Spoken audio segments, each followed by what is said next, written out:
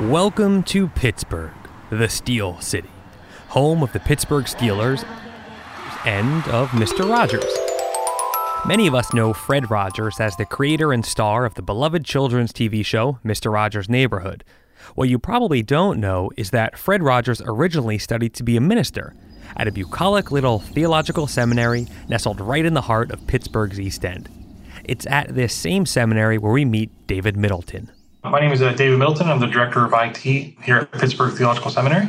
And this is the not uncommon story of an IT director at a small college tasked with leaving the safe confines of information technology for a whole nother beast, the physical security industry.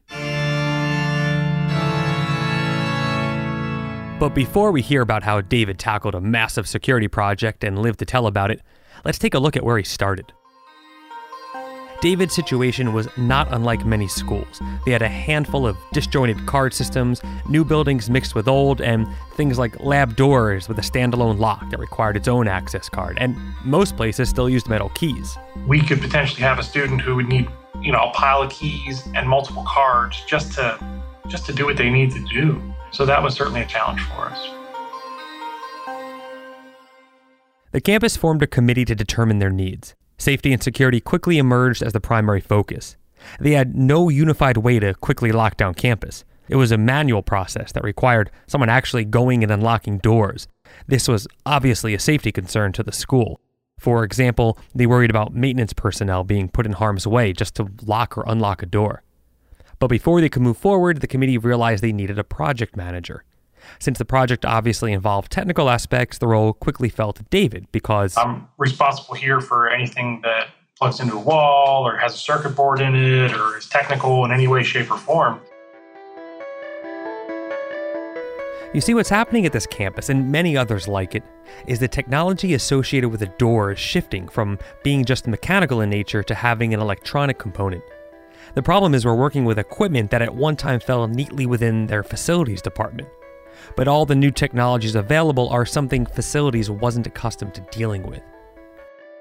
So along with running the entire IT organization for his campus, David now had to learn everything he could about physical security, and fast. Reading up on the different smart card technologies, reading up on different lock manufacturers, and just trying to get an idea as to what that market looks like. It was sort of me having to build the bridge over to where we were in the physical lock environment. And learning all that, which was challenging all by itself because it's almost a different language for IT folk.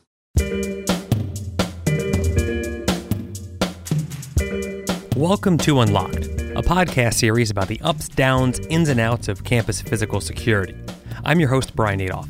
On the last episode of Unlocked, we talked about campus lockdown, emergency preparedness, and best practices of both for your school. If you haven't checked it out, I urge you to do so. It was a good one.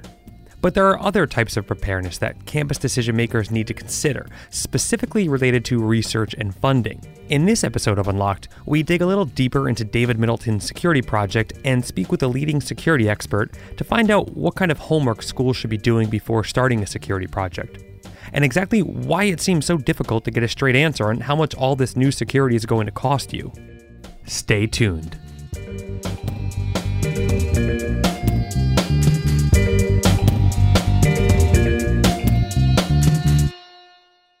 So why is it so hard to get a ballpark price for door access?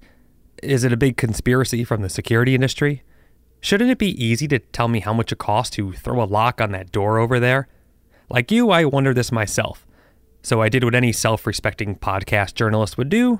I asked.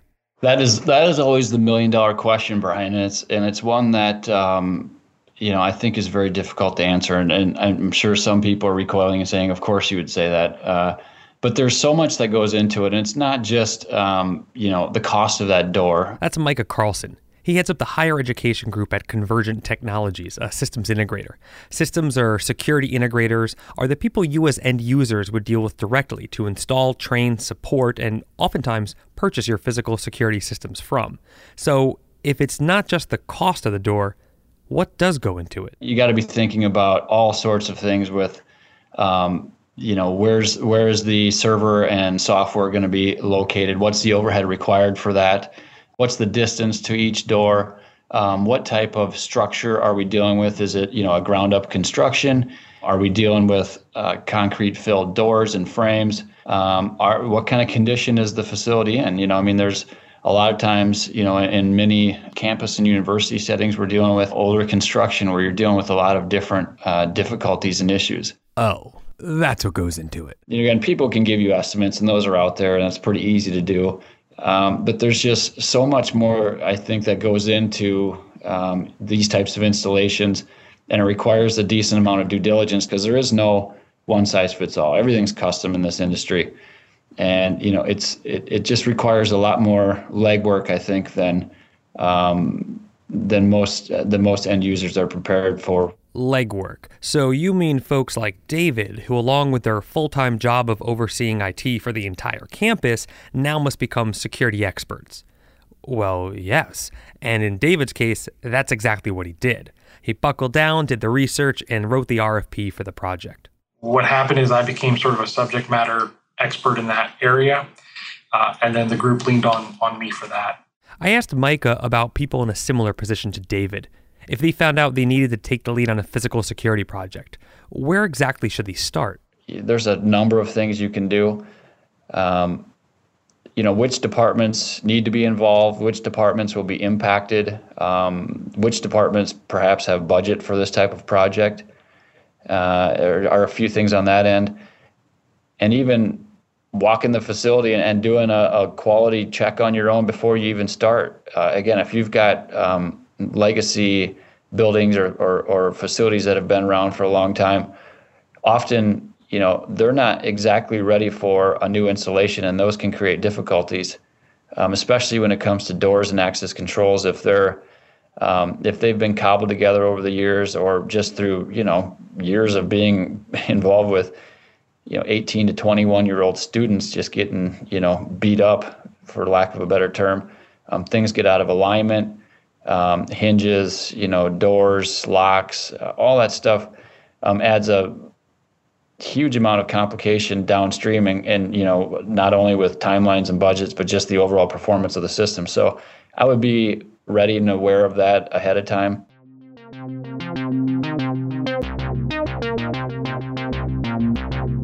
Ideally, within your campus, you have staff or resources to do a quality check and determine some of the gotchas that may pop up during your project. If not, then a good place to start is to talk with a security expert in your area. Find someone who you can trust and that has your best interests at heart. This won't always be an easy task. Here's Micah again with some tips on that. Find somebody who lives and eats and breathes this stuff, and they're in the industry. They're going to the shows, the big security shows. They talk to the manufacturers. They're studying the trends as far as where's the technology going? Where's the big money being spent? What are the standards? And this is exactly what David Middleton did. But as prepared as he was still thrown a few surprises. We had to change out, certain panic hardware to make sure that it was compatible. We were also at this very exact same time doing door replacements. So external doors and things like that were being replaced. So that impacted timelines, delivery times of doors, setup times of doors. All of those things came into play. And I would say that in general with a timeline, add maybe another 50 or 60% than what you think, because you'll probably use it. And we did. Unexpected concerns like these can impact not only timelines, but also add to the total cost. Paying attention to finishes wasn't something that was really high on my initial thought process. Just the color of the lock alone can just immediately bring in all types of variables that weren't otherwise foreseen. Not thinking that those things can cost quite a bit.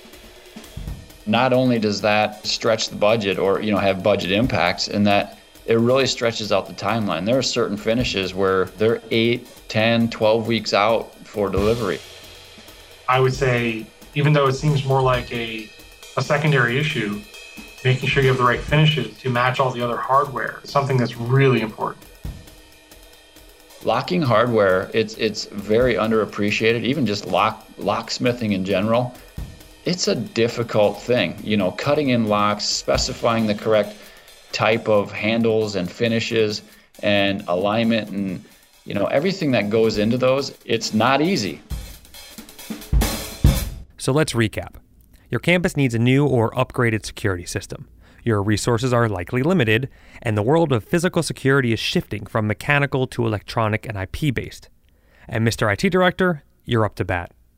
For the hero of our story, David Middleton, he not only had to do the research, but he also had to sell his committee on the system.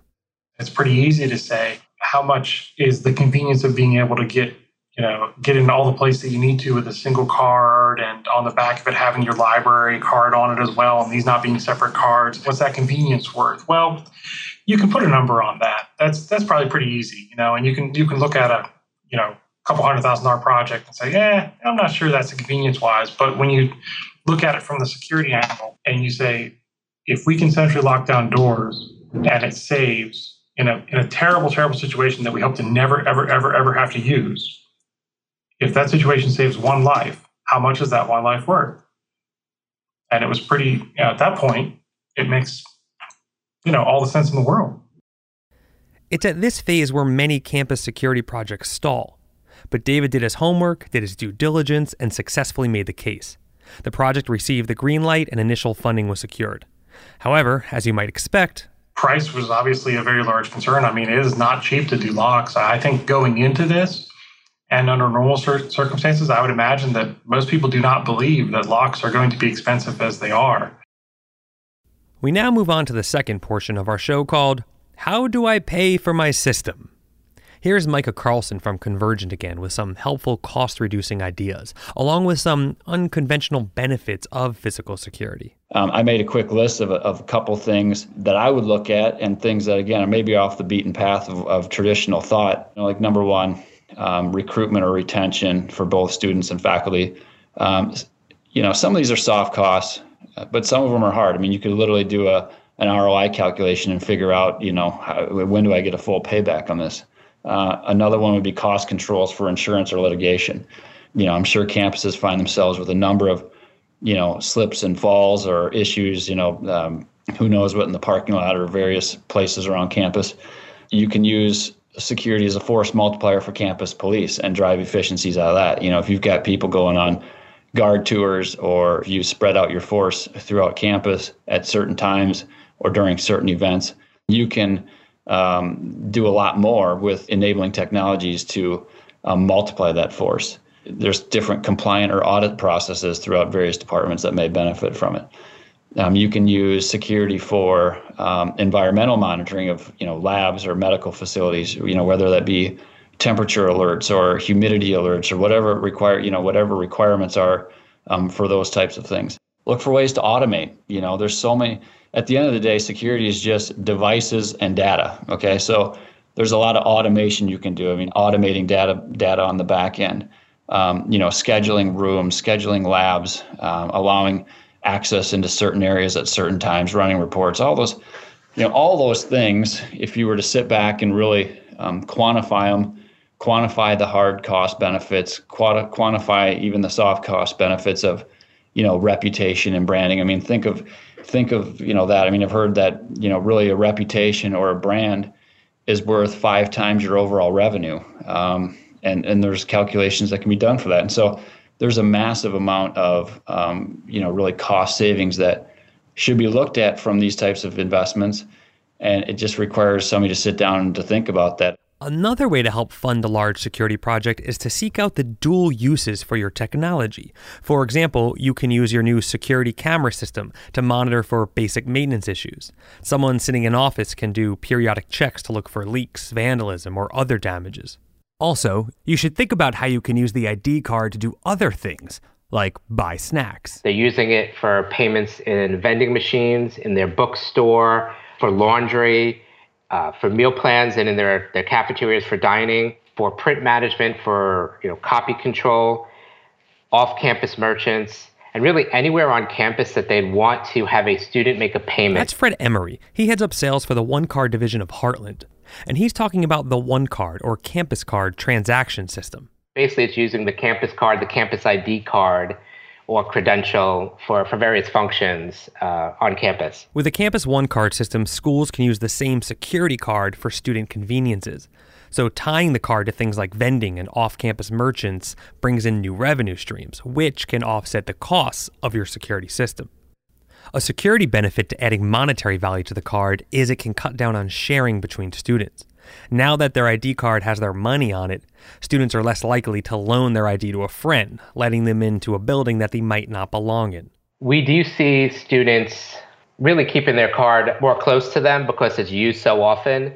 They may not have their driver's license or their wallet on them, but they're going to have that one card because it's utilized throughout campus. So the more touch points of the card and the more functions it has, it does make the card itself more valuable in terms of something that they take with them, and which also increases then the expenditures and the deposits to the card.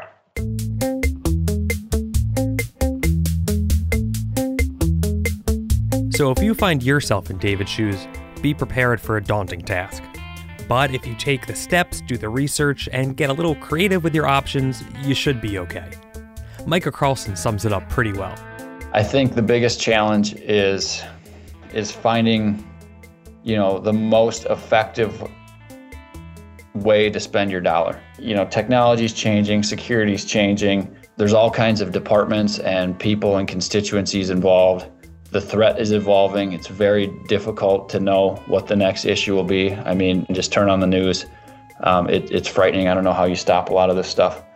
But there's ways to invest your money, and knowing how and when and where to invest that to get the biggest impact, I think is probably the most difficult thing. And it's a big task, but you got to take it one step at a time.